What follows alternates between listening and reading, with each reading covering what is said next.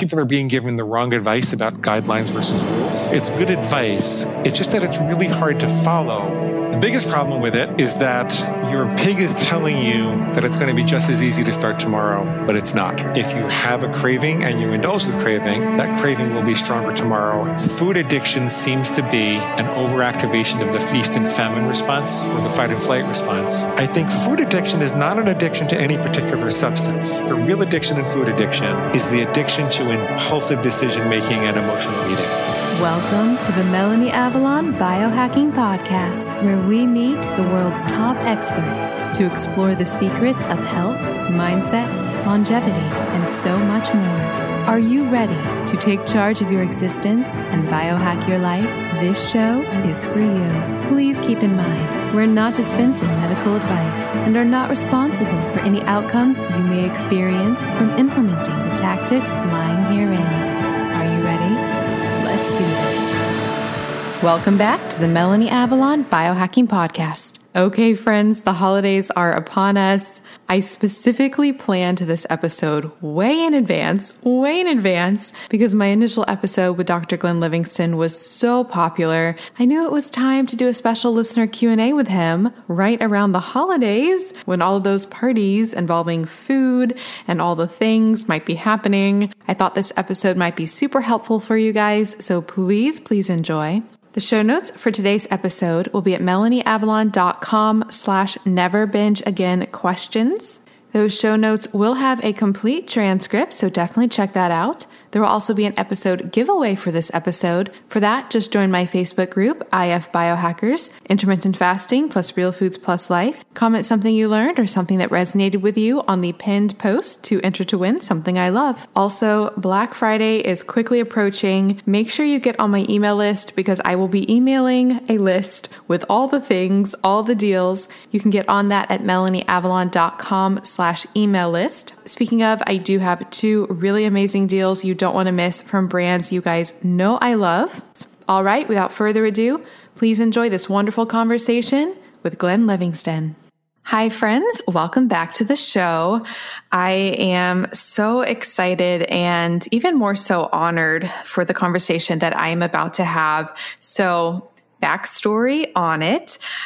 I myself, and I know a lot of my audience, oftentimes struggle with things like food cravings and overeating and food fears and binging. And there's just a lot of stress surrounding food, especially now. I'm probably going to release this around the holidays, especially now. It can be a lot to deal with. And I'm a rules type of person. And things like intuitive eating and stuff like that never really seemed to work for me. And then I think it was around 2017, I was very intrigued by a book I saw on Amazon called Never Binge Again. It had thousands of reviews, between 4 and 5 stars. Today, I just looked it up, and today it has over 7,000 reviews, which is honestly just kind of shocking, but for good reason. And I read this book, and friends, it was so life-changing. It really, really is a paradigm shift in reframing your perspective towards food and finally becoming free from the little voice in your head that might keep you in patterns that you don't want to be in with food. So I read that book. I would recommend it all the time on the Intermittent Fasting podcast. And we talked about this on the last episode that I had this guest on. It's called Never Binge Again, but really what you learn in it can be applied to, overeating in general and so many other things in life that it's just so valuable. I was recommending it all the time. I made it my mission to try and get the author onto this show. So when he agreed to come on, I think I aired it. I don't know when we recorded the first time, but when he agreed, I was so excited. Like 6 months ago. Yeah. 6 months ago. Okay. Oh yeah. Because it was around the beginning of the whole quarantine situation, I think. So when he agreed to come on, the conversation was amazing. It was magical. You guys loved it. The second I recorded it, I knew that I had to bring him back ASAP for a second episode. And I've also gotten to know him as a friend, and he's just an incredible human being. So I am here with Dr. Glenn Livingston. And Glenn, thank you so much for being here. Melanie, thank you so much. It's my honor. Well, first of all, I will refer listeners to the first episode that we did together because you dive deep into your personal story of what brought you to write Never Binge Again and all of that. So if listeners want like the really deep dive into that, I'll put a link in the show notes to that. That said, I will tell listeners a little bit about you for those who are not familiar. So Glenn Livingston, he is a Ph.D., a veteran psychologist, and he was the longtime CEO of a multi-million-dollar consulting firm, which serviced many Fortune 500 clients in the food industry. And he talks about this in his books, but I think it really, I don't want to put words in your mouth, but it seems that it really gave you a really good perspective of how things like advertising and our modern food system can really hijack us. From when I was on the wrong side of the war. But yes, it did. It's a nice background that you have because it gives you that whole perspective. But since then, you took a turn. You no longer work with that company. And so would you like to tell listeners briefly a little bit of how you did come to write Never Binge Again and what was the epiphany that you had surrounding how we can view our food struggles? Melanie, have you ever been to Long Island? If you were in Long Island and you passed by the Woodbury Country Deli and you found that they were out of pizza or Pop-Tarts or muffins, the odds are that I got there before you. And the reason I'm saying that, which is kind of a joke, but not really, is that I want your listeners to know I'm not just a doctor that decided to work with overeaters, but I had a serious problem myself. And I used to weigh almost 280 pounds. My top visit on the scale was about 257, but I just stopped weighing myself for a long time after that. And so my best guess is about 280. And my triglycerides were over 1,000. And the doctors were saying I was going to die. And, it was very bothersome to me because more so than the weight, I'm 6'4", I'm modestly muscular, so it didn't look awful. It didn't look great, but it didn't look awful. What was more bothersome to me was the inability to be present and, connected to people. Because I've always considered myself a psychologist first and foremost. Grew up in a family of 17 therapists. And literally my mom and my dad and my cousins and my uncles and my aunts. And sometimes even the dog would ask you how you're feeling.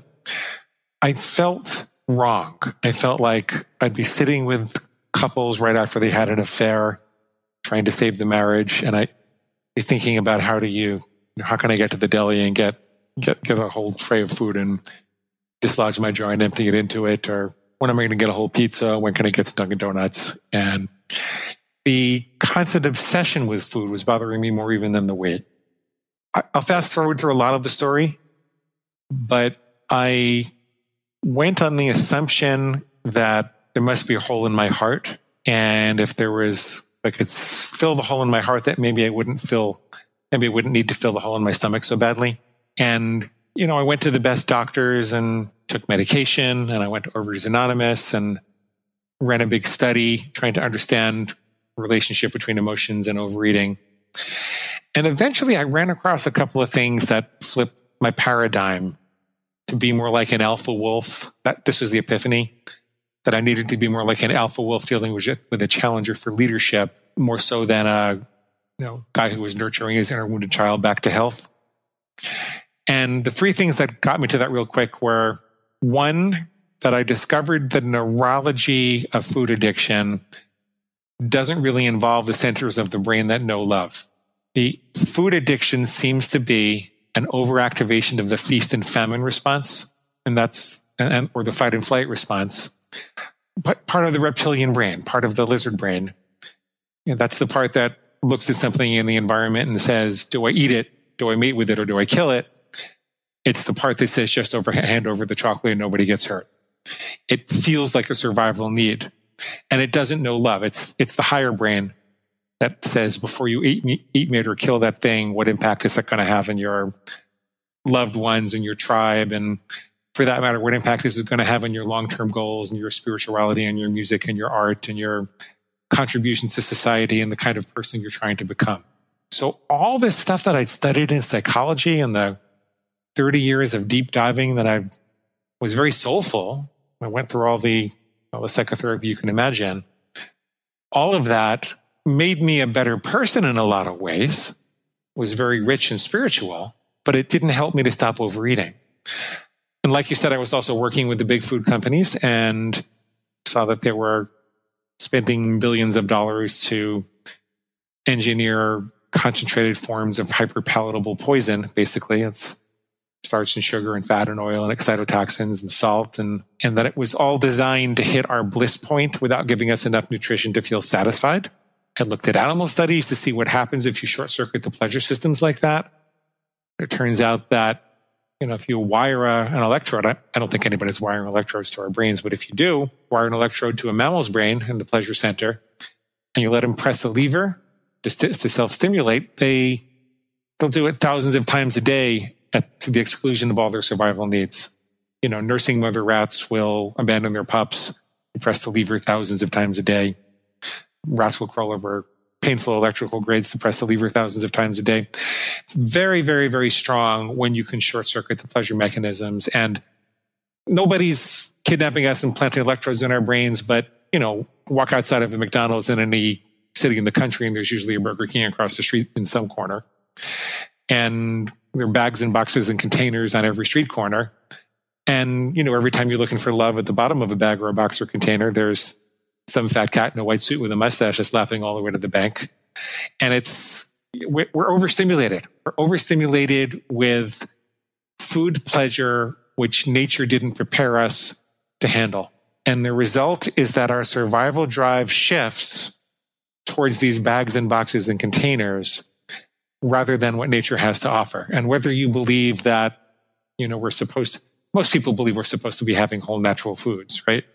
Some people believe that that's lean animal proteins and vegetables. Other people believe it's, fruit and vegetables. There's some other variations of that. But basically people, when you look at the evidence, they say we're supposed to be having whole natural foods. We're not really supposed to be eating all these bags and boxes and containers.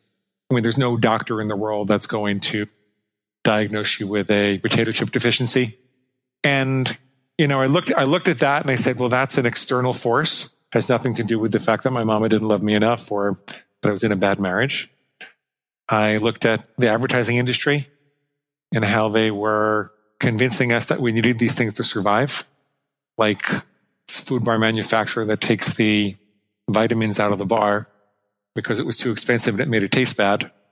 And they put the money into the packaging instead to fake us out and make it look vibrant and healthy and multicolored, like it has a diversity of nutrients. I saw that going on all across the industry. And then, I did this big study and I figured out that there were some associations with, for example, people that eat chocolate like me, they tended to be lonely or brokenhearted or depressed. So I went through all of this and eventually I realized the food addiction is a separate issue. It's a separate issue. Yes, there are reasons people choose food as their drug of choice, but once the habit is set up, it's really just a bad habit. And it has a very powerful self-sustaining nature, and it has a life of its own. Once you've established the bad patterns, it really has a life of its own. And, you could talk about your mom until you're blue in the face, and that's not necessarily going to help you to overcome the food addiction. It might insulate you from the feelings for a little while, but it's not going to help you to overcome the food addiction. And so what I did was I decided that, Melanie, you have to understand this was a private thing. I was not planning to be a public figure about this. I had no idea what was going to happen with the book at that time. I wasn't even going to write a book. I'd failed writing another health book before because I was really off base. And so I was just writing internally in my journal to try to figure this out for myself. And it's a little embarrassing, but I decided that I had a pig inside me. I decided that my lizard brain, the seed of my food addiction, was going to be my inner pig. And I would make very hard and fast rules that would clearly distinguish between healthy and unhealthy behavior. Like I will never have chocolate on a weekday again. And then if I heard a voice in my head that said it was just as easy to start my diet tomorrow, and I wasn't going to gain any weight and I could have some chocolate because I worked out hard enough, I'd say, whoa, wait a minute. That's not me. That's my inner pig. Chocolate is pig slop on a weekday. I never eat chocolate on a weekday. I don't eat pig slop. I don't let farm animals tell me what to do.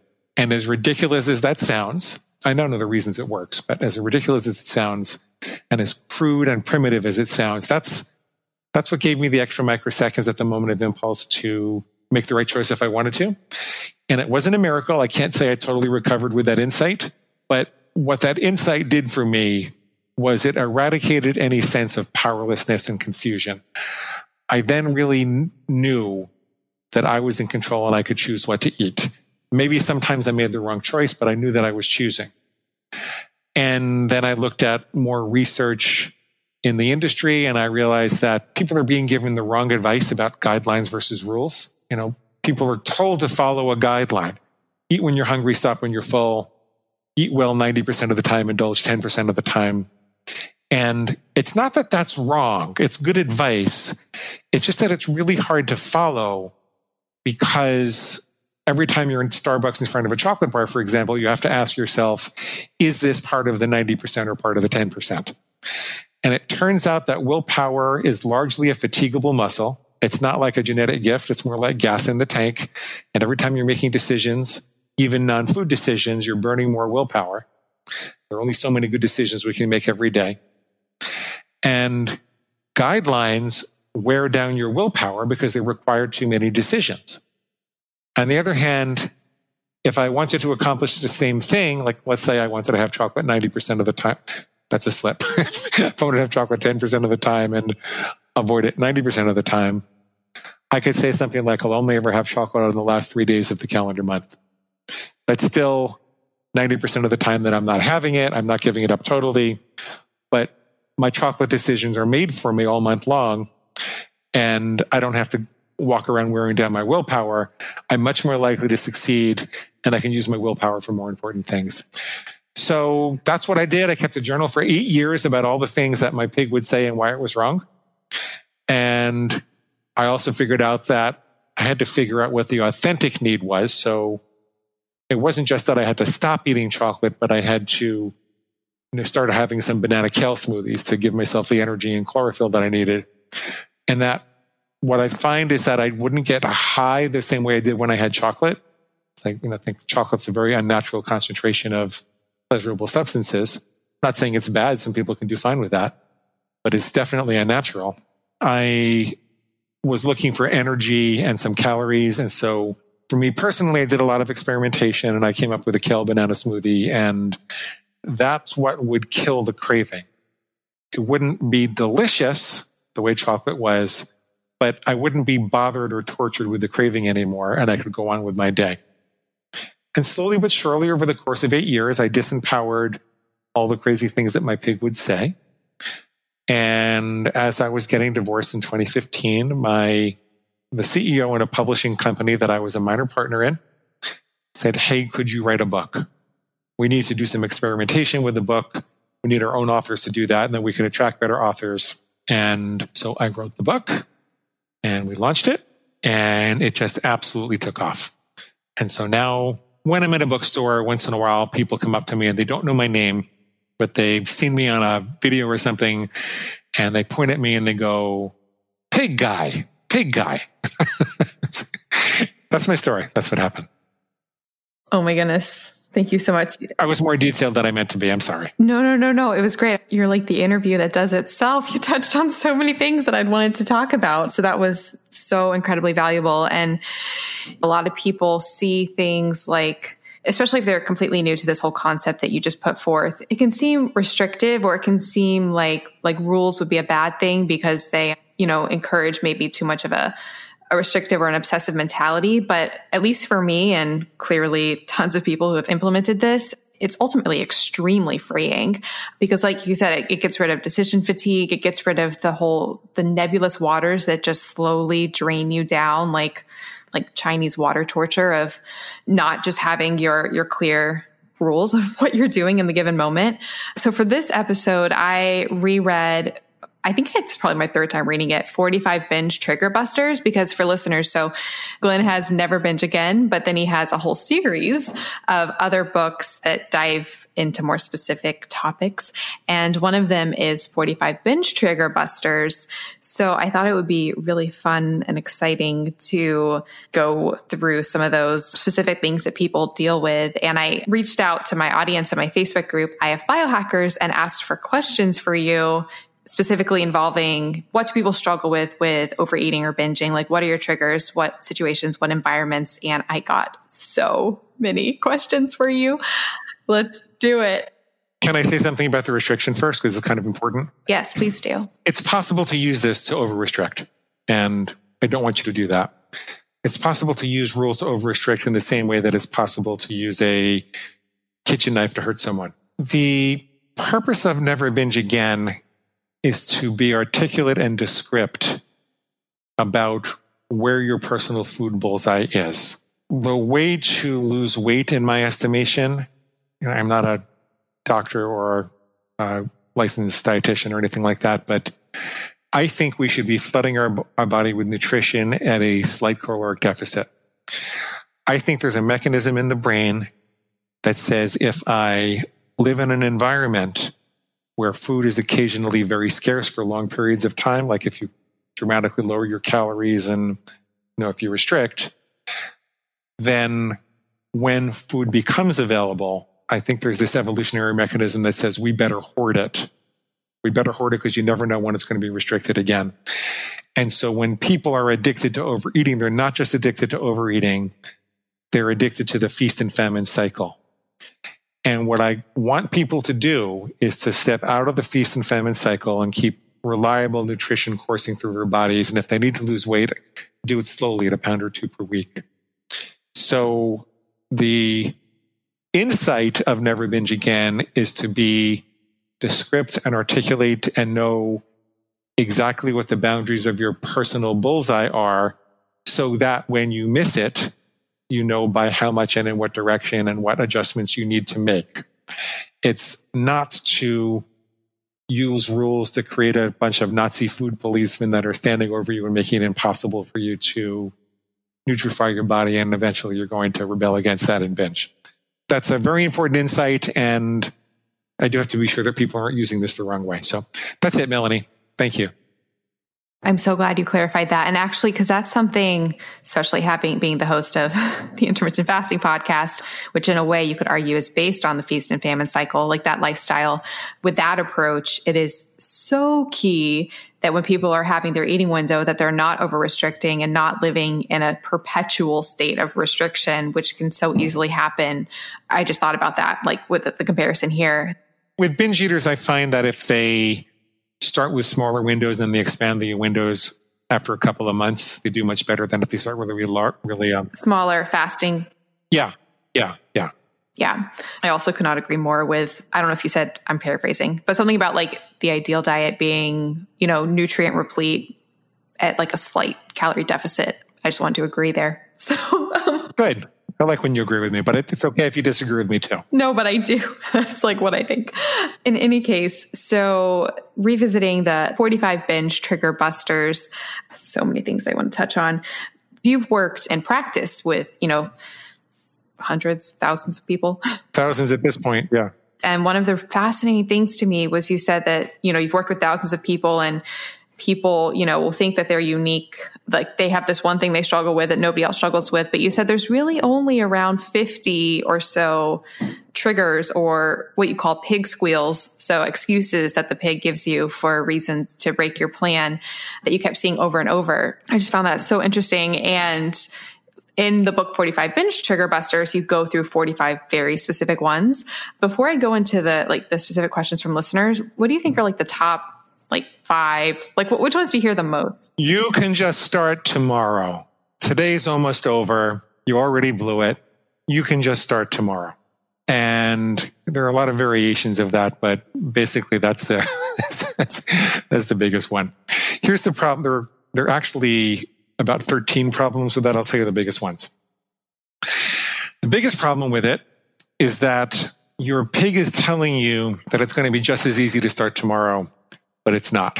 The principle of neuroplasticity says what fires together wires together. That means that if you have a craving and you indulge the craving, that craving will be stronger tomorrow, as will the connection between the craving and the indulgence.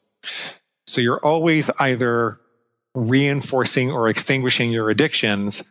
We can only use the present moment to be healthy We have to always use the present moment to be healthy. The other big problem with the I'll start tomorrow squeal is that two more big problems. One of them is that when you have the thought, I will start tomorrow, it's just as easy to start tomorrow, let's start tomorrow. And then you have something highly palatable or pleasurable, you're actually reinforcing the thought itself. So that means tomorrow, you're more likely to have the thought, I'll start tomorrow, than you did today.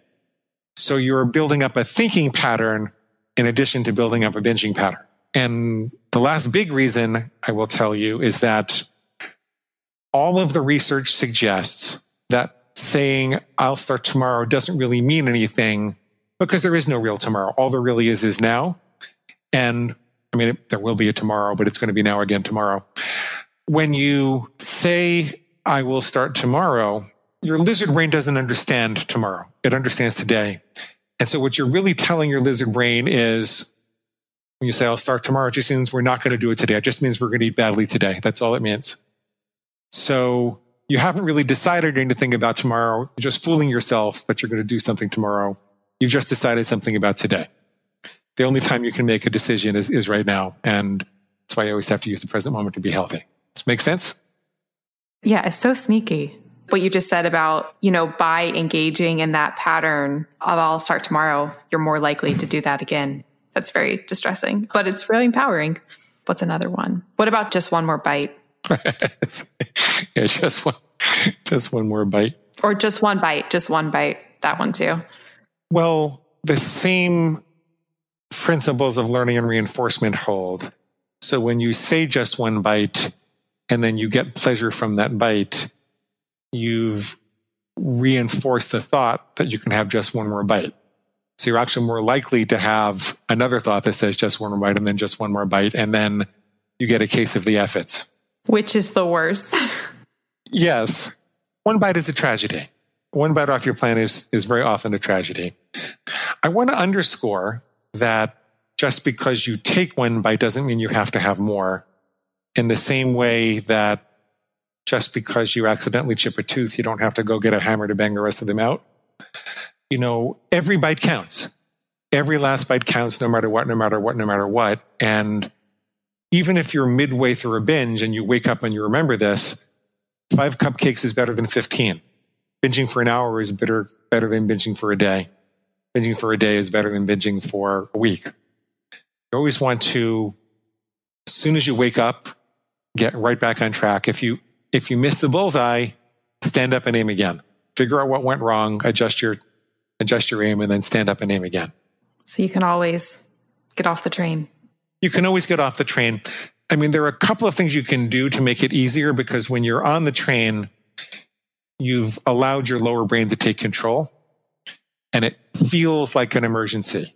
You've revved up, your sympathetic nervous system is revved up, it's preparing for action. It thinks that these are scarce resources and they're not going to be there later. So what you want to do is take yourself out of that sympathetic or emergency action nervous system. And you could get yourself to take a breath. Breathe in for 7, breathe out for 11. It's called the 7-11 breath. I got it from Laurie Hammond. And the reason that works is that if we're in an environment where there's time to breathe out longer than there is to breathe in, then we're probably not in an emergency environment. Like if you were running away from a hungry tiger, you would be running, you wouldn't have time to breathe out for 4 more counts than you can breathe in for. So you're signaling your body that there's no hungry tiger chasing you, and there's a calmness that comes upon you, which is the activation of your parasympathetic nervous system, or moving from your lower brain to your upper brain. And you can do that. You can carry around something to write with, and you can write down what your pig is saying right there and then. Because writing, you're not only inserting in delay between impulse and action, but writing is an upper brain activity and binging is a lower brain activity. Then you can challenge what it says. You can ask yourself, where's the lie and what it's saying? There's usually a half a truth and a bigger lie. Ask it where the lie is, and then write that down. And then ask yourself, If you're genuinely hungry for something, what does your body authentically need? And ask yourself how it would make you a happier, better person to follow your rules and aim at the target again. I know that sounds like a bunch, and people might be saying, well, I just won't feel like doing that at the moment, but you can teach yourself to feel like doing that at the moment. And you can teach yourself to do it even when you don't feel like doing it. And it makes all the difference in the world. I really love what you just said about there's usually like a little bit of a truth and a bigger lie. So like when we're experiencing some sort of voice in our head telling us to eat whatever it is that's off plan, because I think there's often a tendency to just want to like reason with that voice and either reason your way into it or out of it. So like, what does that look like practically? If you're wanting to have this chocolate off plan at this moment and you're like thinking about it. So if you come up with reasons for why you should compared to why you shouldn't, like what does that dialogue look like in your head with the pig? Okay. First, I want to give credit to Jack Trimpey for helping me understand a lot about the way that this works. He works with alcoholics and he's read a book called Rational Recovery, and I learned an awful lot about the addictive dialogue from his book. Mine is different. There are a lot of differences between what he does and what I do, but there are a lot of similarities too. Anyway, the idea, kind of go back to the semantic definition of the pig. A pig squeal is any thought, feeling, impulse, or image that suggests that you're going to break your plan either now or in the future until the day that you die. The pig is that entity, that fictitious entity that contains and organizes all of your destructive thoughts. By definition, it's not a cute pet. These are the thoughts that want you to self-sabotage. So knowing that, if you immediately recognize that this is a pig squeal and you're capable of ignoring it, you can just ignore it. You don't have to go through these logical machinations to identify the false logic and disempower it. The problem is, because most squeals contain a half a truth and a bigger lie, that the truth is very seductive for people, and they really do need to examine it so that they'll recognize it next time, so that the evidence is obvious that this is the pig and it's not their own thoughts. So, for example, my pig says, you worked out hard today. You can get away with a little chocolate even though it's a weekday. You can just start again tomorrow. You're not going to gain any weight. So there are elements of truth in that. You know, if I ran 5 miles and I have, 2 or 3 ounces of chocolate, I probably won't gain any weight. There's really ostensibly nothing wrong with that, as long as it was just 2 or 3 pieces of chocolate. So it's true that I won't gain any weight, and it's true that I worked out hard. So I can admit that. I can admit that those things are true. What's not true is that I'll be likely to stop at 1 or 2 squares of chocolate. My sister is one of those people that can take out a bar of chocolate from her purse and take 1 or 2 squares out and take like a half an hour to eat them and say, I'm going to fold up the rest for later. And I always wanted to kill her. I don't know how she does that. I don't know how people do that with anything. Yep. Right? Like, what's the point if I can't have 6 bars? That's more like how I am. But I'm not someone who can do that. And so it's not going to be just 2 squares. It's not going to be just a little bit. And I probably will gain weight if I have 6 bars. The other part that's not true is when it says there's no harm in it, because food addiction, this is a Glenn Livingston theory. I can't totally prove this, but I really believe it. I think food addiction is not an addiction to any particular substance. I do think sugar, salt, excess fat, oil, starch, I think they are hyperpalatable and they play a role in the addiction. But I think the real addiction in food addiction is the addiction to impulsive decision-making and emotional eating. I think that's the real addiction. And so if I made a plan, if I made an intellectual plan, I made a rule to follow, I will never have chocolate on a weekday again. I did that when I was of sound mind and body, and I had the intellect and fortitude to figure out what was best for me.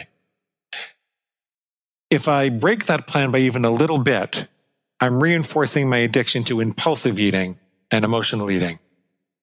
And I want to instead be someone who commits to ordered and planned eating around my most dangerous food triggers. You don't make a rule for everything. You try to minimize your set of rules. You try to maximize your freedom. But for the places where I've been hurt before, and I know that it's dangerous for me, I want to commit to making intellectual decisions and following planned and ordered eating around those substances. And one bite over the line is a reinforcement of the emotional addiction, the emotional and impulsive addiction. And that's where the majority of my suffering came from.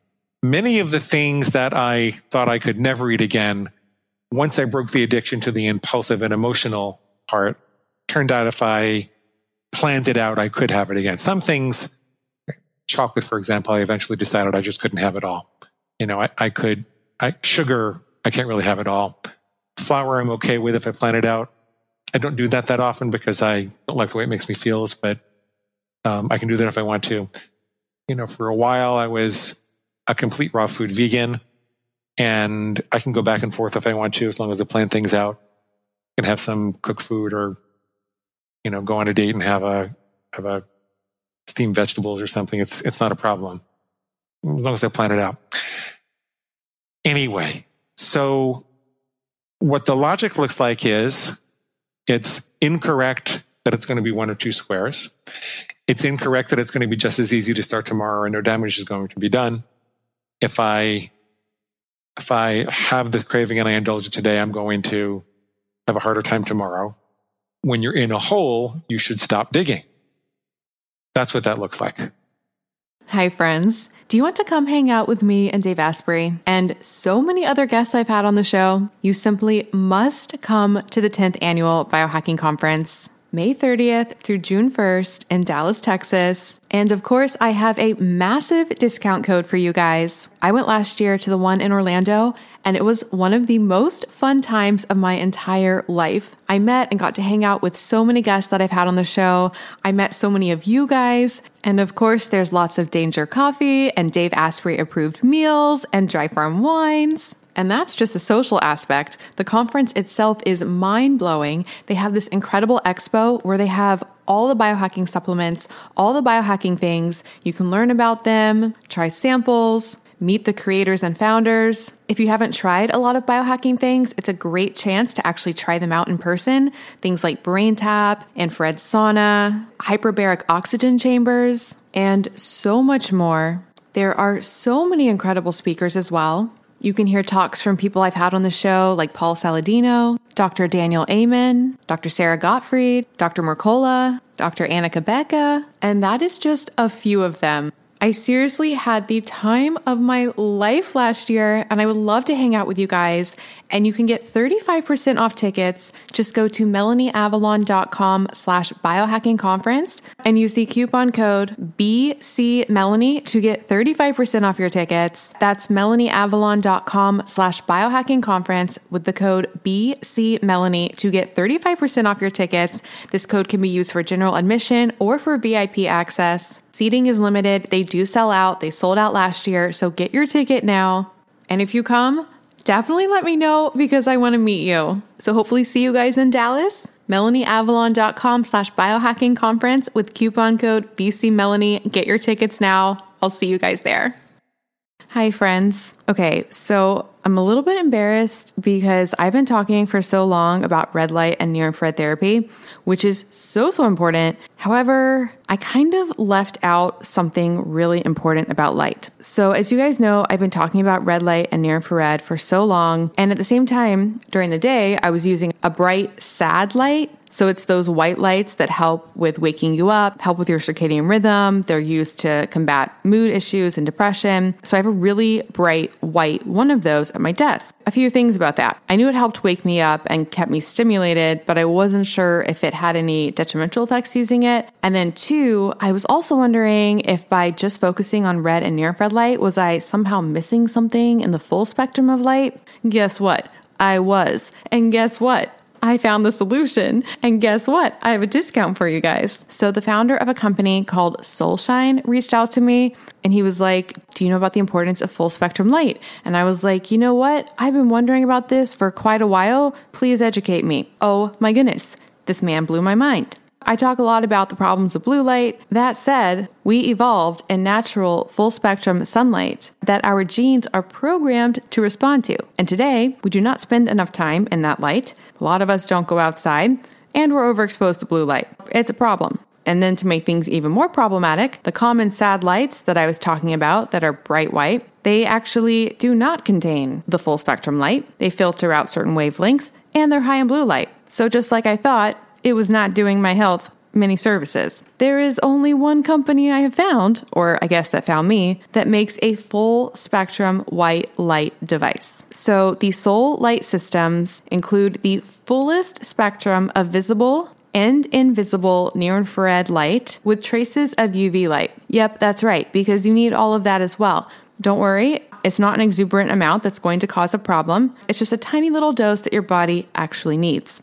You can use these lights to fix your circadian rhythm and properly stimulate your brain's suprachiasmatic nucleus, or SCN, in a way that it was supposed to be stimulated. It's kind of like the natural spectral diet. Because yes, you may be suffering from malillumination. Did you know that your entire bloodstream actually filters through your eyes in a relatively short amount of time? That's the only way your blood is exposed to the outside world. So when we expose our eyes to this light, it actually can have beneficial effects on our blood. That is crazy. It helps with skin, with mood. This is the light that I wasn't thinking about that we need. I love SolShine's light therapy devices. I do use it in combination with my red and near-infrared light devices as well, so that I can fully bathe my body in the best light that is so helpful for my sleep, for my stress, for my metabolism, for my immunity, for my health, so many things. They have so many different device options. They have one that I love that kind of looks like a Juve, and I sit it on my desk, and it has options for the full spectrum light, which is that bright white light, as well as the near infrared option. So what I do is I do a session of the full spectrum light in the morning, and then I run the near infrared to help counteract the negative blue light around me. They also have stands with bulbs that you can get. I've been using some of those on my plants. I am just so grateful that Ken at SolShine found me, because I was missing out on such a key aspect of light and I had no idea. And you can get 10% off at melanieavalon.com/SolShine. That's SOLSHINE with the code MelanieAvalon. So melanieavalon.com/SolShine, SOLSHINE with the code MelanieAvalon for 10% off. It's really helped my mood, my energy, my sleep, so many things. I think you guys will love it. So again, go to melanieavalon.com/SolShine, SOLSHINE, and use the coupon code MelanieAvalon to get 10% off site-wide. And we'll put all this information in the show notes. Okay, that was insanely helpful. I'm an insanely helpful guy. I know. This is incredible.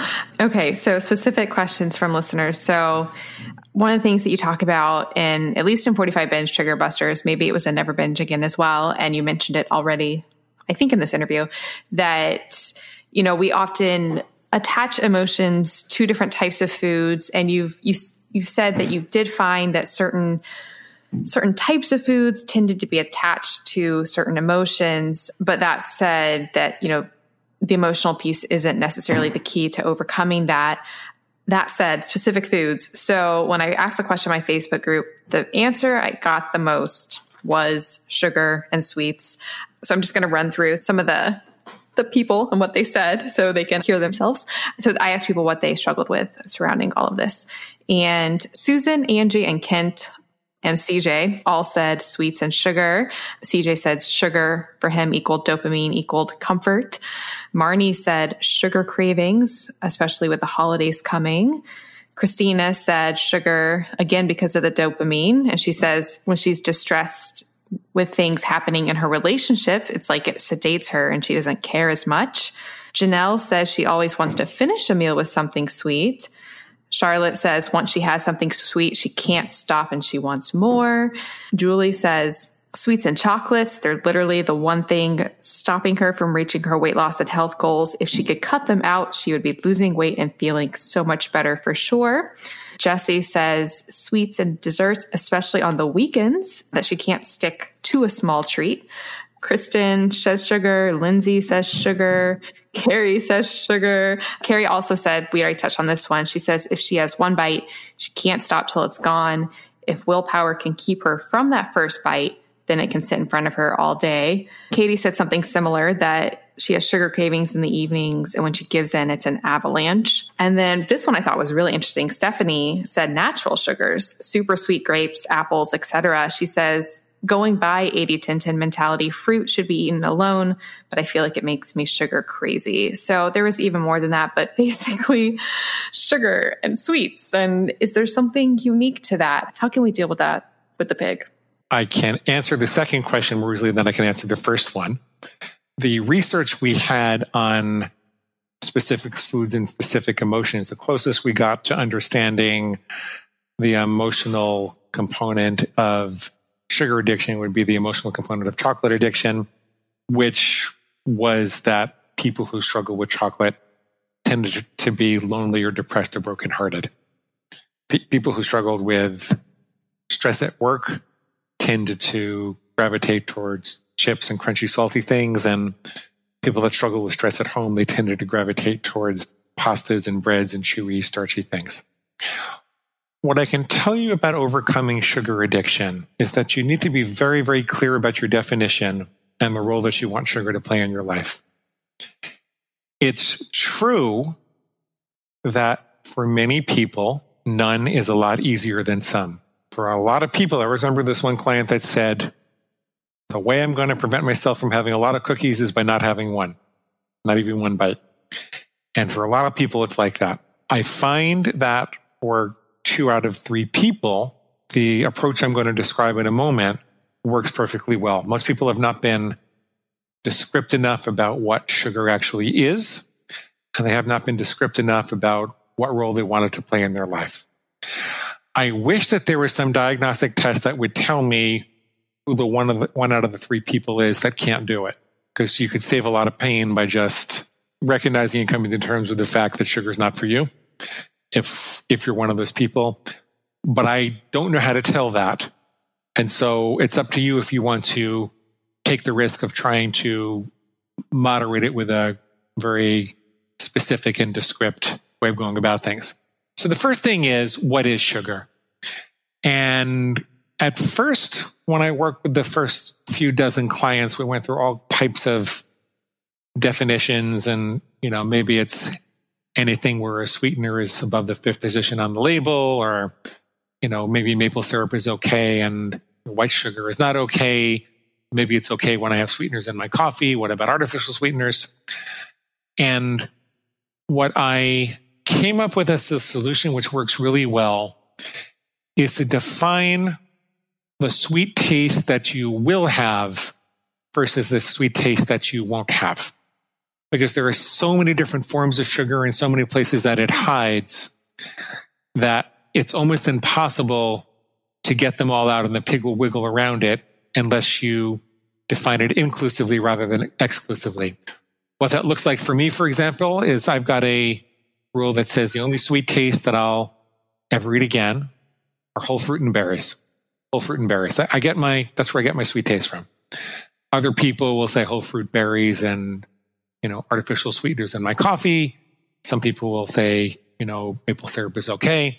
But the point is, you make a very specific list, and then you could list exceptions if you want to. Some people might say, speaking of the holidays, except for Thanksgiving, Christmas, and New Year's, when I may have one serving of dessert at a restaurant or a holiday dinner, any dessert that I want. So it's very, very specific. There's a beginning and an end, exactly when they're allowed to do it and when they're not. And I find that 2 out of 3 people can do that where they couldn't do it before. Then there's that 1 out of 3 people who really can't. So that's my best advice for dealing with sugar. The other advice I want to give you about sugar is that while artificial sweeteners are shown to lower your calories at a given meal when you have the artificial sweeteners there, the research on what it does to your caloric intake over the course of the day suggests that it increases your caloric intake by about 22%. And so artificial sweeteners are faking you out. So are these people here that we could talk to someone in real time? Because that would be the best way for me to help someone. They are not. I'm sorry. It's very individual. The reasons that people crave sugar are. I want to tell you one more thing, though. People believe that they're using it to sedate themselves. And it's true and it's not true. when you overload your digestive system in your bloodstream with excess nutrition, toxins, and excess nutritional tasks for digestion, your body diverts some of the energy from your nervous system so it can't conduct the emotions in the same way. So as a consequence, there is an anesthetic effect of overeating, or sugar in particular, on the emotions. There's a high that lasts for between 18 and 32 minutes, and then you crash. But have you ever been to the dentist? People say they eat to numb out. And I'm usually asking me, have you ever been to the dentist? And they say, you know, Melanie, I'm really sorry, but I'm out of Novocaine. I'm just going to inject you with some sugar instead. And the answer to that is no. That's never happened. And the reason that doesn't happen is because people are eating sugar for more than just the numbing effect. They're eating it to get high. They're having an unnatural concentration of glucose that doesn't exist in nature. And it provides a high in much the same way that a drug provides a high. It's like a legal drug. And the reason that you want to change your paradigm and embrace the part of the problem that says I'm doing this to get high with food is because you probably don't want to be a drug addict. When you say, I'm eating this to sedate myself, I'm eating this for comfort, it's like your pig is saying, oh, we're hurting so much and life is so hard and we're so miserable that we really need something. And at least there's this one good thing, at least there's sugar. And so you're much more likely to give in to the pig if you think that you're eating for comfort. I actually have more things to tell you. Can I keep talking about this because it's kind of important? No, of course you can. Sure. This ties into the whole mythology around emotional eating, where people think that the emotions are causing the binge. But did you know that it's entirely possible that the binge could be causing the emotions? So let me articulate that better. If you take, there's a whole bunch of animal studies like this. So let's look at research on baboons. To give you a little background. Emotions have physiological correlates. So when you're anxious, for example, your blood pressure goes up a bit, your respiration goes up, sometimes you perspire, your heart rate goes up. There are things we can measure that are the correlates of emotions. Then we put a label on them internally, and that affects how we feel about it. But there's a definite physiological experience associated with an emotion. Now, using the very well-established principles of operant conditioning, and I'm talking about thousands of studies. You can take a pair of baboons, for example, and monitor their respiration and their heart rate and their blood pressure. And every time it goes up, I think they did this with blood pressure in baboons in particular, you can give them some sugar water or some type of highly palatable treat, equivalent of junk food in our society. And when you do that, do you want to guess what happens with the baboons? I'm guessing way worse. Their overall blood pressure, their overall sustained blood pressure goes up. So the highly palatable treat administered after the experience of the emotion, we think it's the emotion, couldn't really ask them, it reinforced that emotion and made it more likely that they're going to sustain it. People think that they run to food for comfort when they're anxious and they can't sleep, for example. But could it be that running to food for comfort is the thing that's causing the anxiety in the first place and you just caught up in a horrific pattern? I'm not saying this is all that matters, and I still am a depth psychologist and I do believe in the emotional roots of anxiety and I do like people to talk about their history and everything like that. But this is a component of the puzzle that people don't really understand, that the emotions don't cause the binge is more likely to cause the emotions. So there's that. And then the last thing I want to tell you about emotional eating is that if you think of emotions as a fire, you could have a roaring fire in a well-contained fireplace, and that becomes an asset, not a liability. That is some place where people will gather around and they'll hug and they'll cry and they'll tell stories and they'll laugh and they'll make memories and form connections. It becomes the center of hearth and home. But if you have even one hole in the fireplace that an ash can get out of, it could burn down the house. Well, it turns out that it's easier to repair the fireplace than it is to put out the fire. And it's the pig that's busy poking holes in the fireplace. And I got better so much quicker once I decided to focus on the fireplace rather than the fire itself. When you have a well-contained fireplace, it becomes safe to study the fire. If you have a well-contained fireplace, then you can be present with your emotions. You'll have the memories that they're associated with. Then you can do the therapeutic work to work your way through the emotions. If you don't have a well-contained fireplace, there's an argument to be made that it's not safe to be digging into the fire and stoking it and looking at it so carefully. So people, I think they have the cart before the horse. And the other problem with it is that emotions are very complex, and they've got very complex etiologies and histories. And so you could be led into a labyrinth of emotional depth that's very interesting and soulful. And you could spend 30 years like me on your analyst couch while you binge your face off. So change the behavior. There are very practical things you can do to change the behavior. And you might find that the anxiety is not as bad as you thought it was. You might find that the stress is not as bad as you thought it was. Do you know there is a longitudinal study on 30,000 people that found that it was not the level of stress that caused excess deaths and disabilities, but it was the belief that the stress could cause excess deaths and disabilities, that the stress was harmful to your health, that caused the problem. I believe it. Yeah. Behavior first, emotion second. That's the impact of this lesson. Yeah, I think that is one of the most powerful and, at least for me, impactful takeaways from all of your work is what you just said, that idea that you don't have to get to the bottom of, if there is even an emotional root, you don't have to solve that mystery before you change the behavior.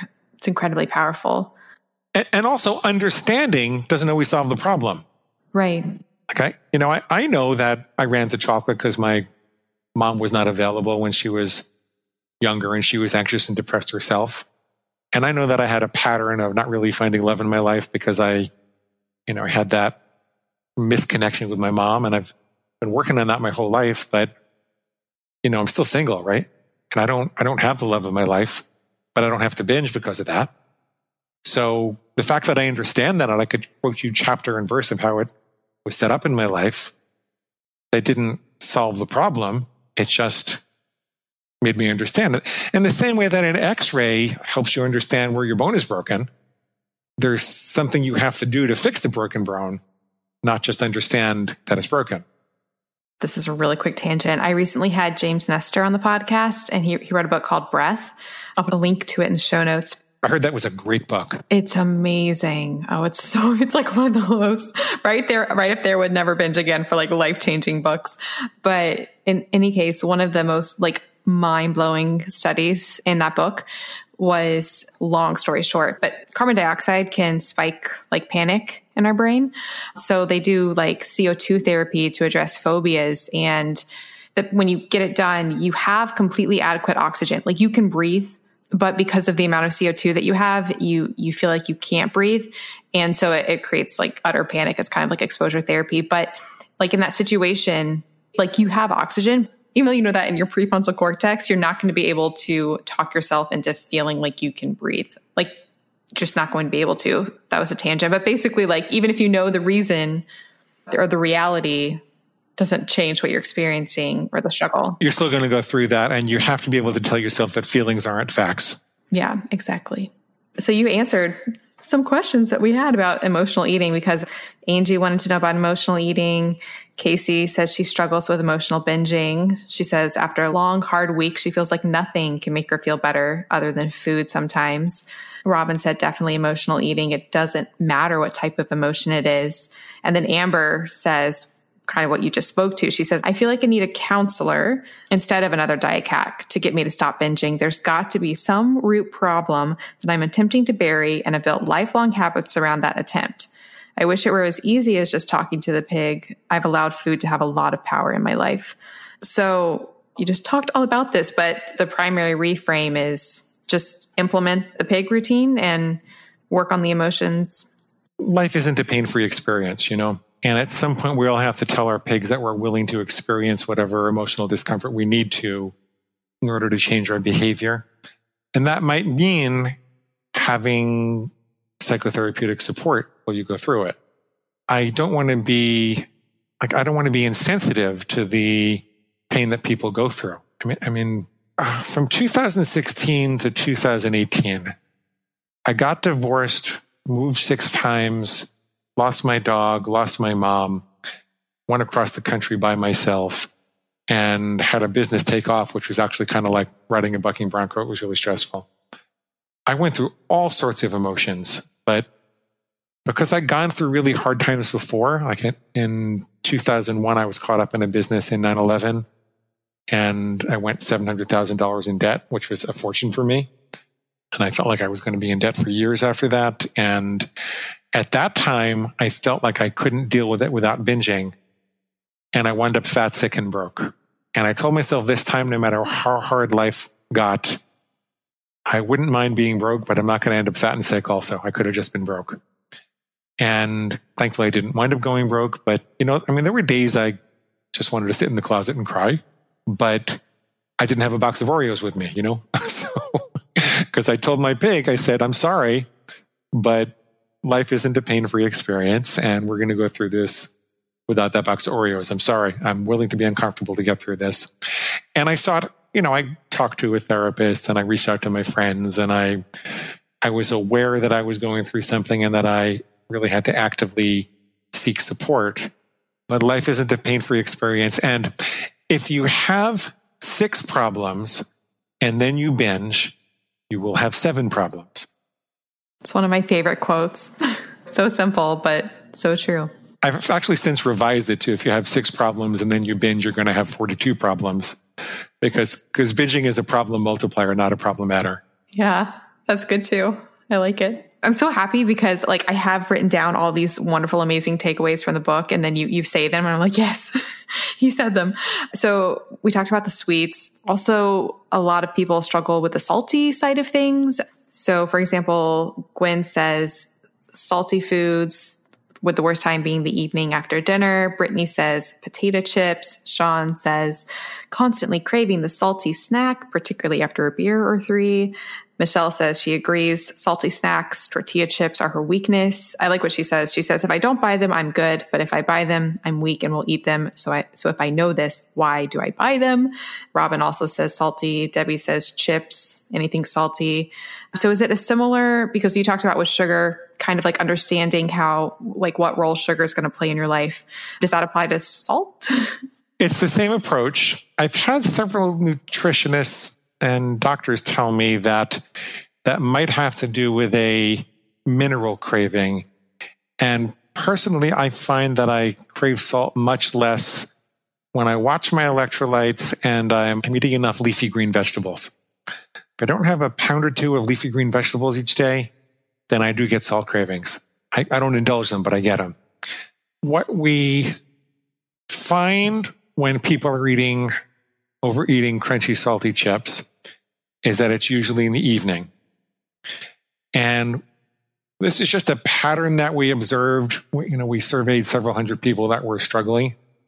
And we observed that when they'd overcome their struggles, they wound up adding more crunchy things into their diet during the day, particularly at lunch. So we came up with a mantra, add some crunch to your lunch. So celery, carrots, cabbage, other cruciferous vegetables, but raw, not cooked. Not that there's any problem with them cooked, but they would have them raw. And my hypothesis is that there's a certain amount of frustration, aggression that we get out by crunching during the day. We're designed to chew stuff. And when people are adding crunch to their lunch, then that frustration, aggression doesn't build up all day. A lot of these people who are struggling with the salty, crunchy things at night, a lot of them are mothers that have many kids. They've got a whole bunch of kids, and what happens is all of a sudden they're alone when everybody's gone up to bed or anything, and that's their time to get out the popcorn or the potato chips and go to town with that. So you can make a dent in that by trying to take an additional 2 5-minute breaks during the day where you are entirely free of stimulus input. Okay? And most specifically, you're entirely free of the need to make decisions. Even if you have to go run to the bathroom and lock the door, just 5 minutes twice a day when nobody is screaming, "Mommy, who's taking me to soccer practice? Honey, where's my shirt? What's for dinner?" When your boss isn't telling you to take care of this email and that email, just 5 minutes twice a day, nothing impinging upon your decision-making ability can take the edge off of that, and then you add some crunch to your lunch. If you are eating them at night, if you're overdoing it at night, then the odds are pretty good that you're not having breakfast. And I'm aware that I'm speaking to an intermittent fasting group. So if you need to break the habit, it might be good to have breakfast for a little while. And I totally support Millie and everything she teaches you. But to break the habit, if you really need, look, it's probably better if you don't have 2 bags of potato chips at night. If you got back to intermittent fasting in a couple of months, Melanie, will you forgive me if I say that? I want to say, please say everything that you would say. The purpose of this show is to bring on all perspectives and all viewpoints. And I don't think I'm right about anything. All I know is I know nothing. So I welcome everything that you would say, regardless of the audience. Well, I don't dispute the medical benefits of intermittent fasting at all. And as a matter of fact, I might go for a supervised intermittent fast myself. But as people are breaking the habit of binge eating, not forever, but as they're breaking the habit, it can be really helpful, particularly for nighttime eaters who are crunching at night, to eat some breakfast. That can really help. We actually got questions about that. Irene said time triggers after her daughter goes to bed, after her husband goes to bed. It almost always happens at night. Jenna Beth said the behavior of nighttime overeating, please.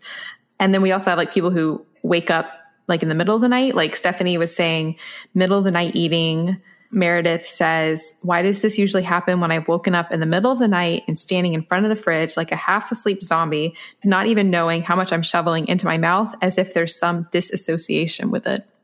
Got it. And my mother used to say she'd wake up with Oreo cookies on her pillows, and she didn't know what happened. So we wrote a whole book about nighttime eating. It's called An End to Nighttime Overeating. And in addition to the changes in the dietary pattern of eating breakfast and crunching at your lunch, and the last dietary change would be to spend a little more time trying to make your regular meals taste better and be more enjoyable. Sometimes that meant putting, things that were relatively healthy but added flavor, like spices or sun-dried tomatoes or something like that. But having a little bit more enjoyment of food during the day, that seemed to help. But there were a variety of psychological things that people did, psychological routines people engaged in to overcome nighttime overeating. One of them involved creating clearly delineated lines and rituals. So think of the vampire movies. And by the way, we call the pig, when it comes out at night, pigula, and it whispers more than squeals. It has seductive whispers. In the vampire movies, the first thing you notice is that the main characters and the heroes, they know the difference between daylight and dark. And the directors want to make sure that we know that, because there is different music that plays at night versus during the day. There are other signs of danger. The furniture and other and other things in the scenes are usually more ominous and scary, and the characters are making preparations for the nighttime to come on. What we know now, I had someone research vampires for me a long time ago, and we know that vampires are largely a projection of people's aggression and fear from things that were happening in the earlier part of the last millennium. And we understand that rituals, they bind fear by kind of flexing the upper brain against the lower brain. And so when the hero in the vampire movie is making a circle of salt around the house, what they're really doing is priming their upper brain to recognize that the impulses will be upon them soon and that they're going to have to deal with them. And it's kind of a magical belief, but nonetheless, it does take them out of their lower brain and into their upper brain. And so it tends to work. And so they know exactly when the sun is going down, and they have a ritual to demarcate the transition from daytime to nighttime. What that looks like for nighttime overeaters is that you need to know what, maybe it's a particular time on the clock. It's usually not exactly when the sun goes down, because it goes down at different times in different time zones and different latitudes and everything. But you need to know when the sun goes down. When is it time to stop eating? And you need some type of ritual to demarcate that. One of the women that works for me, she claps her hands and she goes, dinner and done. As soon as the dishes are in the dishwasher, I'm mixing two of them up. One of them claps her hands 3 times and says, kitchen's closed. And the other one kind of slams the dishwasher and says, dinner and done. And that's equivalent to pouring salt around the house and putting up silver crosses to, keep Pigula away. So they have this ritual.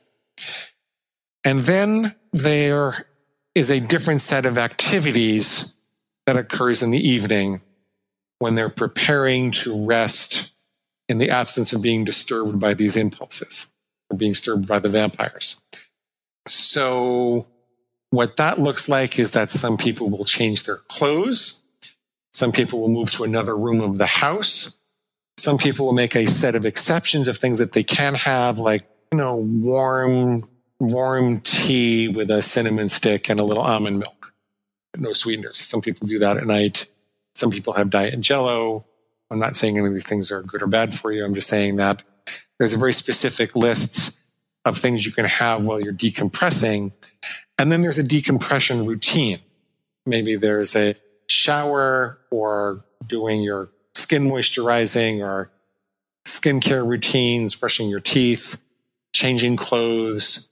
What do you do to transition into the evening away from the food consumption and into your preparation to let go of the day and slip into the night And then they move to the bed, and these people typically don't use their bed for anything besides sleeping and sex. But they're definitely not eating in bed. They're definitely never eating in bed. And they're trying not to even watch TV in bed. They're just trying to make a bed a place for resting and intimacy. And, so if you can think to yourself, what ritual would I like to install?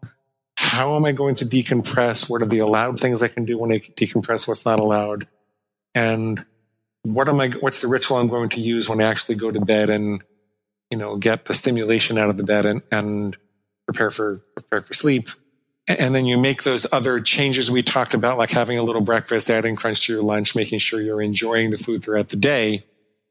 That protocol represents the conglomerate of things that people who successfully overcame nighttime overeating are doing. The one problem I have to say we haven't solved yet is what you're describing is called nighttime eating syndrome, where you wake up in front of a refrigerator and you're kind of sleep eating. I can't say I have a reliable solution for that yet. The few people that I've worked with that do solve that, they'll tape something to the refrigerator door that's different every night in hopes that they'll wake up.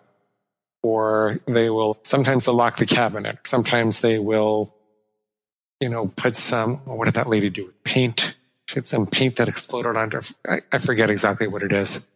But you've got to put something that interrupts the unconscious pattern in place. And it doesn't always work. So I'm still working on that one. I'm sorry. That's the one thing that we don't really have. Nighttime overeating was a really serious problem. It took us a couple of years to figure that out. And this is the one last remaining part. If anybody has done anything that really works for that, then please write to us and let us know, okay? That was ridiculously helpful. The whole ritual thing is absolutely amazing. And I love the whole history behind that and how that works. So I think my listeners, especially because I think a lot of my listeners, like I said, follow intermittent fasting protocols and they might be eating at night. And so it might be harder for them to, get off that train. So I think that will be very valuable. And for listeners, I will put a link in the show notes to an end to nighttime overeating. I was fascinated by the people who have that condition where they eat at night and don't even realize it. And then I met somebody who had it. It just blew my mind. I was really grateful I don't have that, because that would be a monster to tackle. Yeah. Also sort of in the same realm, secret eating. Christy says, I feel like an alcoholic only with food. On occasions, I binge without regard, normally in silence and hidden. What about people who find that they secretly eat? You can make a rule that says that you will never eat alone again. That's a little drastic. You can do that. You can make another rule that's a little softer that says, I will only ever eat in plain sight again. So even if someone is not watching you, you're sitting right in the living room where people can see you when they walk in, and you're not allowed to jump up and hide the food when they come in. So the first thing to do is create a behavioral rule that delineates the behavior, and then you can work on, once you do that, you'll become more aware of what the pig is willing to say that you have to eat in secret. Usually that will be something like, you don't really deserve this, and you don't deserve to be nutrified. You don't deserve this time for yourself. You're really pathetic and awful and shameful, and you can only do this by yourself. So you can start to dispute those things. The other thing that I find sneak eaters tend to have in common is that they can't love themselves before they arrive. So they have this idea that their life is going to start when they get to a certain weight, when they get close to their goal weight, or at least when they get into a certain range that they consider acceptable. And they're just constantly shaming themselves and criticizing themselves until that point, not realizing that the constant self-castigation is making them feel too weak to resist the next binge in the first place. And so you kind of have to give that up.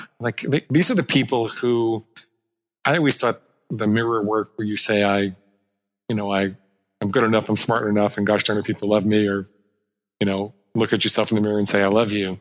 I always thought that was kind of hokey, but these are the kind of people that could use that. These are the kind of people that have to actively and purposefully find things to love about themselves along the way. It would help to keep a non-scale victory journal.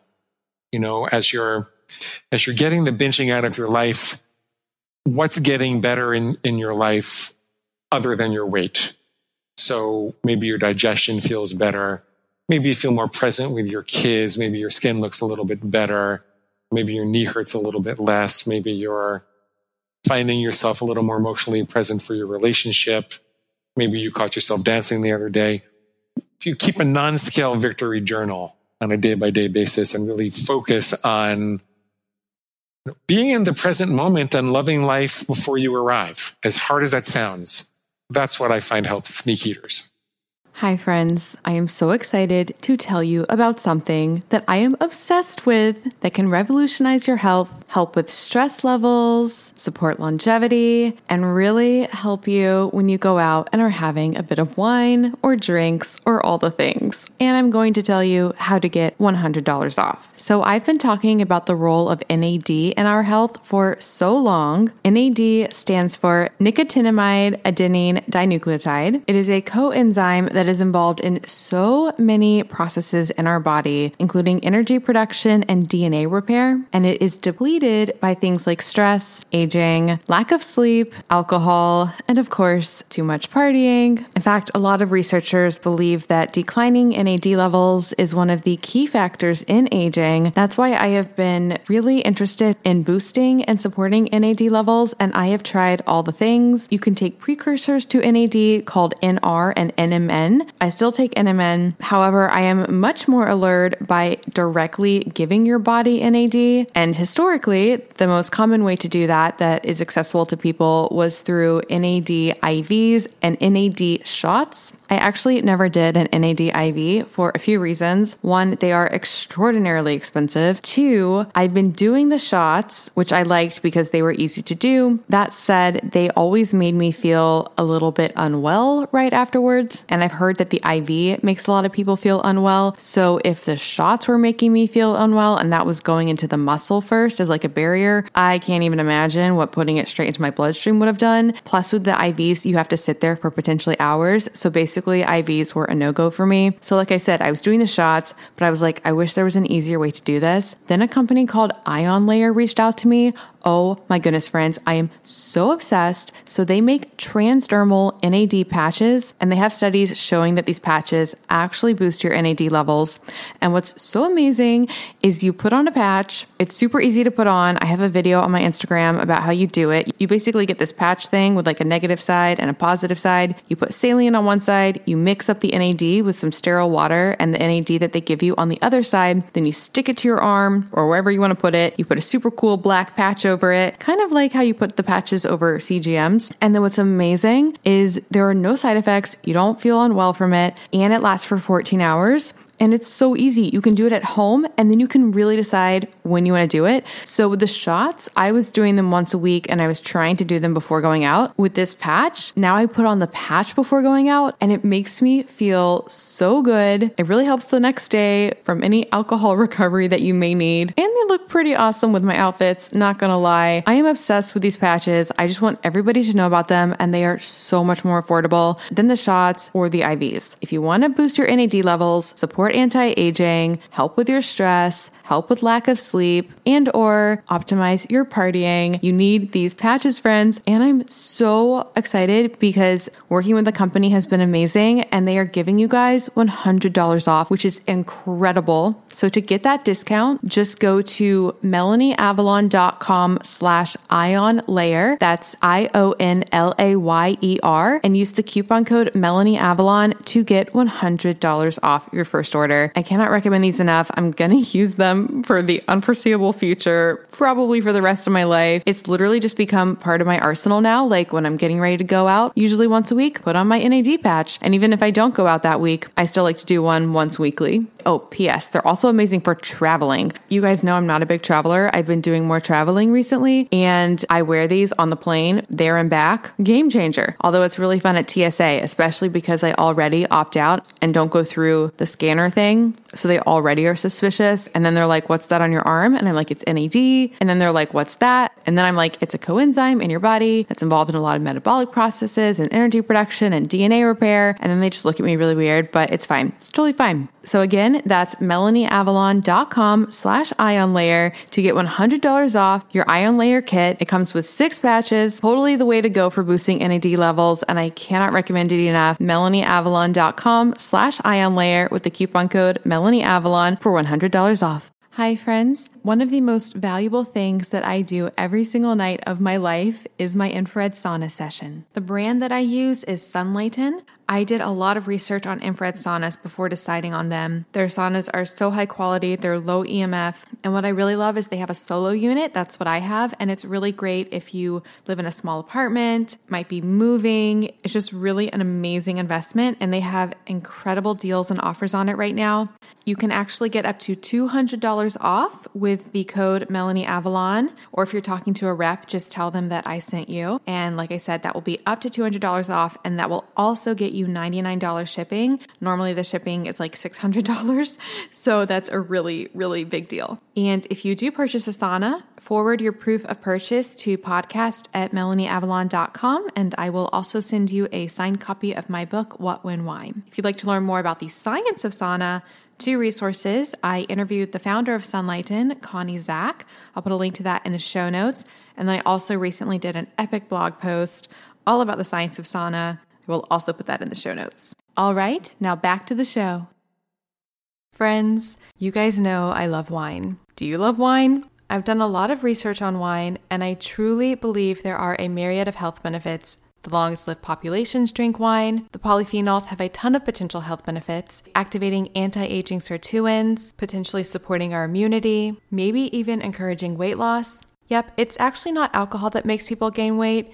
It's what they eat when they drink. But if you want all of the benefits of wine, the type of wine you're drinking is key. Conventional wine in the US is often full of toxins. We're talking things like pesticides, mold, and additives, dyes, colorizers, artificial flavors. Have you even seen some wine that says vegan? That's because conventional wine isn't even necessarily vegan because of the additives. I am obsessed with a company called Dry Farm Wines. They're not a wine producer, but rather a wine investigator. They go all throughout Europe and they find the wineries practicing organic practices, and then they test those wines to make sure the wines are, wait for it, low alcohol, low sugar, free of toxins, free of mold, and truly supportive of your health. I'm obsessed with Dry Farm Wines. One of the most fun things for me as a wine lover is you get mixed boxes of wine, and it introduces you to varietals from all over the world. The wines taste amazing, and you can say goodbye to hangovers. If you think you can't drink wine, you've got to try Dry Farm Wines. I am obsessed. You can get a bottle for a penny. Yes, a penny. Just go to dryfarmwines.com/MelanieAvalon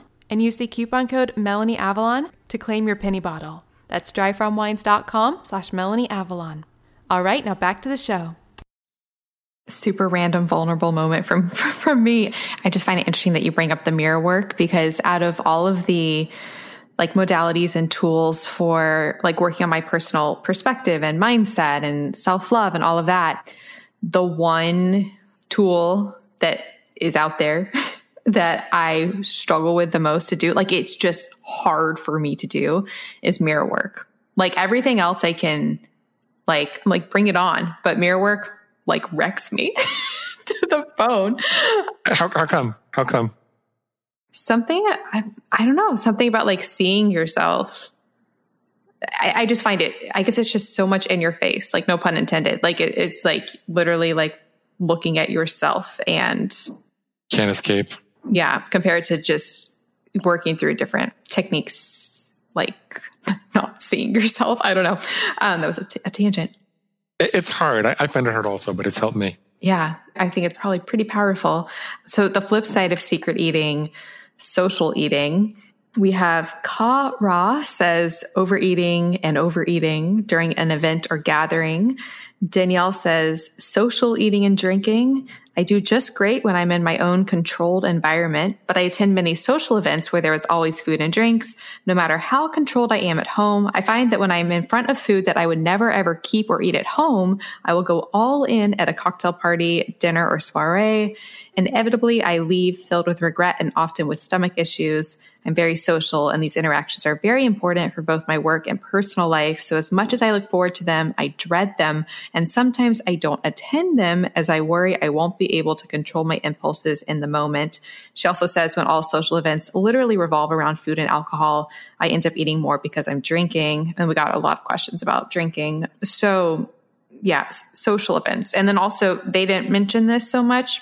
One of my questions is the social pressure, people being oh, you can just have one bite, or why aren't you eating, or why, so society.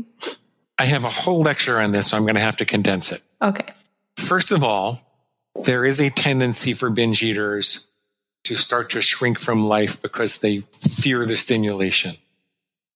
And that's something we really want to work on. We don't want to allow your life to become smaller and smaller and smaller. We want to be able to seize the day and aggressively walk through life confident that we know how to deal with this. So everything about Never Binge Again is about doing that.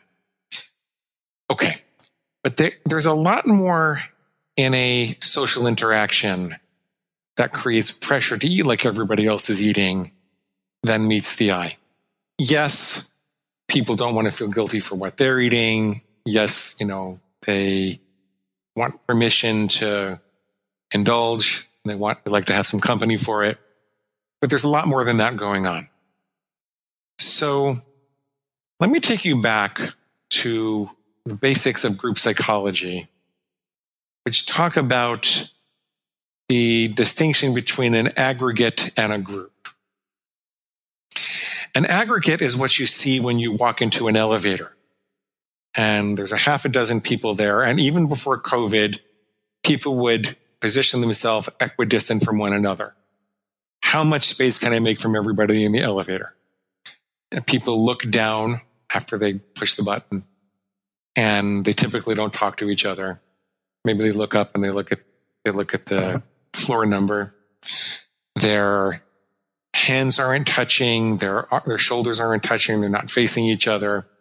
It's a very sterile group experience without interaction. And there's certainly no norms for behaviors or union or bonding within the group.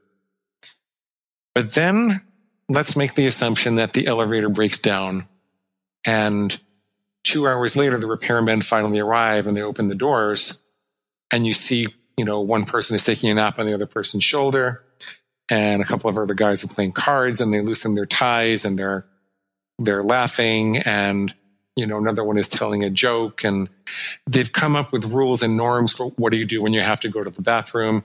How many times can we push the emergency call button before everybody else gets annoyed? They went through an experience where they had to survive together as a tribe. So they went from being a bunch of strangers who happened to share the same location to relying on each other in some way and having to define norms and behaviors that are okay and norms and behaviors that are not okay. This is how we relate to each other in this tribe. Now, this quality of a group, it comes and goes to some extent, depending upon how much time you spend with the group. So even with your family, if you have not seen them and you're going to go see them on Thanksgiving and you haven't seen them for a month, 6 months, or 6 years, there's not the immediate cohesion of the group rules and norms that allows the tribe to function together as an effective unit.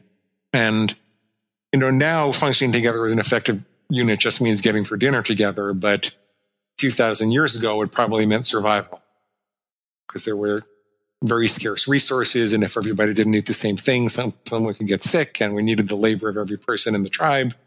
And so you'd really be being a burden on everybody else. So what happens is when you're not together for a while, the tribe or the family becomes a little more aggregate-like or a lot more aggregate-like. And there is some anxiety as people come back together about whether you're really still a family. I mean, no one would say this consciously, but it exists at an unconscious level. And I think it exists at an evolutionary level also. I think this is hardwired and that there is a set of psychological forces at play that we perceive to be necessary for survival when a group comes together. And you can also think about when two groups come together and they have to break bread to show that they're no longer at war and that one group is not there to rape and pillage, that there is an ally. Civilization is a pretty recent thing. The way that we behave together is pretty recent. And there's still a lot of very primitive fears in our DNA. So now let's look at the situation where I go back to my family for Thanksgiving, and this is when my mom was still alive. And she comes running up to me. She says, "Oh, hi, honey. I love you. I made you this chocolate chip mint pie using your favorite chocolate chips. Oh, I saved this special piece for you. Here you go, honey. Why don't you have some right now? Just a little bite won't hurt." What is mom doing there?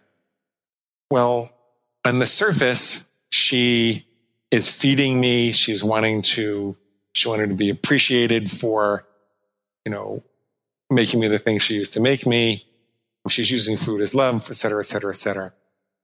What she's really doing, though, the deeper need is to reestablish the groupness of the tribe. She's trying to welcome me back to the tribe with love. She's presenting me with a love gift. Now, what most people get caught up with in that situation is that they attempt to engage in an intellectual argument to explain why it's important that they don't have the chocolate. Well, Mom, my triglycerides are really high. I'm not supposed to do that. Well, the problem with that is that it makes Mom feel like I've rejected her love gift. On an unconscious level, it probably frightens her that, the tribe is not going to appear the way it's supposed to. It also makes her feel guilty for making the pie in the first place and for eating it. Like, is she poisoning other people, giving them this unhealthy stuff? So you should almost never, until you're totally over binge eating, you almost never take that opportunity to give people a health lesson and explain why it's not really good for them to have that and you can't have it anymore. What you really want to do is teach Mom an alternative way to love you back into the tribe. So you say, "Oh, Mom, you know what? I ate a little too much at lunch. My stomach's a little upset. Do you have any mint tea, for example? Or, Mom, I'm a little cold. Do you happen to have a sweater?" Or even, something like, Mom, I just have to know what happened in the Yankee game. Do you know the score? Can we go talk to Michael, or can we put it on the TV? Give her something that she can do to love you back into the tribe. Sidestep the argument entirely, sidestep the conversation entirely, present her with an alternative way to love you, and everything will be fine. And then you change the topic. And I promise you, it's not going to be an issue. With all but the most pernicious mothers, it's not going to be an issue. And if you can handle your mom, you can handle anybody else with food. That's what we find I grew up in a Jewish culture, but most ethnic cultures where food is a big deal, you learn how to handle your mom, you're doing fine. So there's that social pressure. Now there's one more thing you can do. If you think of your everyday rules as the bullseye that you're aiming for on the archery target, there is also a second and third rung. And you could create a second rung of conditional rules that say, I can have one main meal and one dessert of my choosing on Thanksgiving, Christmas, and New Year's, right? I'm just making that up. You can delineate it however you want to, but the point is that the second rung of the bullseye begins and ends somewhere. You know exactly what it is, so your decisions will be made. Most people, 2 out of 3, are able to do that, and they get through holidays and social events like that. Some people will say, I will never eat flour again except for 2 pieces of bread in a restaurant once per calendar week. Other people will say, I never have sugar except for, one dessert at my sister's house on, Saturday, but no more than twice a month. Very, very clear boundaries of what the exceptions are at your own risk, but, more often than not, it works. So between managing the psychology with an alternative love gift and then aiming for the second rung of the bullseye if you want to, most people are able to navigate social situations much better than they did before we explained all that to them. So how's that for a long-winded answer? That was one of the most mind-blowing things I've heard in a long time. That was so incredible. Oh, thank you, dear. Oh my goodness. Alternative love gift. I'm going to start implementing that. My mom has gotten a lot better. Like, she used to do this a ton, and she doesn't really anymore. But wow, this is like mind blowing, and understanding why it works. I'm going to talk about this on the next intermittent fasting podcast. Really quickly, what about the alcohol? I consistently hear from women that when they have more than 2 drinks in a day, that all the rules go out the window. And I consistently hear from men that when they have more than 3 drinks during the day, all the rules go out the window. So, alcohol inhibits your frontal lobe, which is where your decision-making and willpower is. So I don't have a solution that'll let you get drunk and stay to your rules. I'm sorry. People break the rules when they get drunk. So the solution, if you're really worried about it, is to not get drunk. Yeah. Like, know yourself. Your tolerance. Yeah. Like, figure out what drinking leads to not being able to maintain or hold to the plan compared to, because I think some people might be all or none, but some people might be able to find that amount, and then being really strict about it. Really quickly, what about self-sabotage? Monica said, I sabotage myself whenever I get at a certain weight or justify that I can binge eat because I lost so much already. And Angie says, it would be nice to get tips on how to not sabotage myself every time I'm doing well and eating well. It's like something snaps in my brain and I binge. Yeah. I'm not sure that the psychological interpretation of self-sabotage is accurate there. I think there's something physical going on. I mean, there are reasons that people self-sabotage themselves, but I don't think that situation is one of them. Here's why. What people typically do is they get onto a weight loss plan and they zoom down to their goal. And it's almost like they crash headlong into the goal. Think about when we send a rocket to the moon and we land on the moon. Before we get to the moon, we have to decelerate. Got to fire the thrusters in reverse so that you slowly touch down. Otherwise, you crash. What most people do is they say, okay, I'm going to lose 2 pounds a week, or some people try to lose 4 pounds a week until I get to my goal weight, and then I'm going to go back to a maintenance diet. Let's go back to the discussion we had about an evolutionary mechanism that probably says, if calories and nutrition are scarce in this environment, then as soon as they're available, I better hoard them. I think that's what's happening when people switch from weight loss to maintenance. I think that because they're crashing into it or they're not decelerating beforehand and softly touching down, that they're triggering that mechanism in their brain that says it's time to hoard calories. I've had some success with people who have done that before. Like, for example, if they're losing 2 pounds a week, when they get to 10 pounds away from their goal, we switch that to 1 pound a week. When they're 5 pounds away from the goal, we switch to a half pound. When they're 2 pounds away, we switch to a quarter pound. And then switching from your weight loss food plan to a maintenance food plan becomes more like slowly turning on a rheostat and gradually watching the light come on, then all of a sudden flicking a light switch. And that way you don't trigger that feast and famine response. And I think that's 70% of the problem. The other part of the problem is that the pig says that your health is like a great big garbage can, and as soon as it's empty, it's time to fill it up with more slop. And that's not really true. Your body is the most sacred thing you'll ever own. And so you can try to remind yourself of that. You can look for what else your pig is specifically saying to get you to your diet. But the best part of the solution I've seen is more of a physical one where people, they preempt that feast and famine response. Yeah, I feel like a lot of people, maybe this is the same thing, but they feel like they deserve it. Like, oh, I've done so good.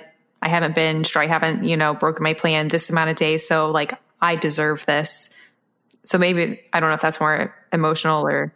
Well, yeah. And so you could plan out very specifically what you deserve and what the limits of that are going to be. And if you can combine that planned treat or a couple of days of treats or whatever it is, you combine that with a deceleration towards the goal, then I don't think you have the problem. There's so many more things, but I want to be super respectful of your time. What about people who, and you talk about this at the very end of 45 binge trigger busters, people who just say it doesn't work, or they just feel like they can't get a grasp on the pig. And for example, like Angela says, saying no to the pig is a simple concept, but not always easy to do. That dumb pig still gets control over me a lot of times. And then Amber agreed with her. And then Carolyn says, this is perfect timing. I really need help with the binging. His book has definitely helped me, but sometimes I still listen to the pig. So what about people who just feel like they can't? Yeah. First of all, that's a very typical course through Never Binge Again, where people get the concepts and it helps them. I mean, some people just get it and they stop binging and that's that. That's the minority people. Some people will get it for something very specific that they can cut out of their life, like popcorn, whereas eating 3 meals a day with nothing in between is a lot harder. In every case, when you're installing a new habit, you're having to insert yourself between stimulus and response. And all the tools that we've given you in Never Binge Again are very practical tools for doing that. But I can't take away your free will. And I wouldn't if I could. It's not like a gastric bypass or something that makes you not want to binge. It's something that makes you aware of the space between stimulus and response. And what you need to do if you want to fix this, if you want to recover, is you have to eliminate the words I can't or I don't know from your vocabulary. And so know that you're in good company. Call them conscious pig parties where people just don't have the energy or the inclination to, go through the exercises and put themselves in the middle. And, they get a case of the efforts and they just go to town. What you need to do is reconstruct those moments where it happened. You can analyze it post-mortem and say, if there were more of a justification, if there were more of a voice of destructive justification between the stimulus and the response, between the thing that I saw and the thing that I ate, the thing that I thought about and the thing that I ate, if there were more of a destructive justification, what would those words have been? What might the pig have said? You can do it post-mortem if you have to. And then you dispute that, you disempower that on the way that we talked about earlier. We exist in the space between stimulus and response. So this is actually about much more than just arresting binge eating. This is about empowering you to make choices in your life so that you can make the pig your slave rather than you being the pig slave. And one of you is going to take control. So change your vocabulary. Rather than asking yourself, what did the pig say? Ask yourself, what might have the pig said, or what might the pig be saying? What occurs to me? And become committed to assigning language to that space between impulse and emotion, impulse and action, no matter how difficult that might seem at first. And over time, it's like a muscle that develops. It's like a muscle that develops. And collect evidence of success. Don't let the pig focus you on how you made this mistake or that mistake, and learn what you can and move on, and spend a lot more energy collecting the successes that you've had than the failures, and you'll start to be inspired and you'll get better and better. That is so incredible. I really, really love that concept of the space in between. So like identifying the pig voice, I personally don't ever really struggle with identifying it for what it is. Like I'm pretty in tune with like being like, oh, this is not me. I do have friends who say that they really struggle to identify it. Like they find themselves, having these ideas or planning to not listen to the pig, but then they find themselves, in the middle of a binge or in the middle of... Melanie, sometimes that has to do with an ambiguity in the food rule that they're using, right? So if your rule is something like, I avoid chocolate, it's not really clear what that means. Sometimes you have it, sometimes you don't, and then I say, well, is this the pig or it's not the pig? Rules need to be 100% crystal clear. It's that 10 people should be able to follow you around all day and decide whether you were on plan or off plan. Yeah, we're so on the same page. That's where I was going with that. I was going to say that I love what you said about like the need for the crystal clear lines, because then it makes it very obvious when it's not part of the plan. So thank you so much. This has been amazing. We only got to like probably not even half of the questions. We can do it again. I'll trade you. You have to come back on mine. Oh, I would love to. Listeners, again, the show notes for today's episode will be at melaniavalon.com/binge triggers. I'll put links to everything that we discussed there. There'll be a full transcript. Get Never Binge Again. Get any of the other books that the amazing Glenn has written. They're all incredible, life-changing. I cannot thank you enough for what you're doing. I'm so honored to know you. Thank you. Melanie, I'm honored to know you too. What is something that you're grateful for? Today, I am grateful for you. How's that? Oh, thank you. I'm grateful for you too. Okay. This has been amazing. Enjoy the rest of your evening, and maybe we can talk again in a future now. Absolutely. In a future now. Because the future is an infinite string of nows. It is. Okay. Bye. Thank you so much for listening to the Melanie Avalon Biohacking Podcast. For more information, you can check out my book, What When Wine? Lose weight and feel great with paleo-style meals, intermittent fasting, and wine, as well as my blog, melanieavalon.com. Feel free to contact me at podcast@melanieavalon.com. And always remember, you got this.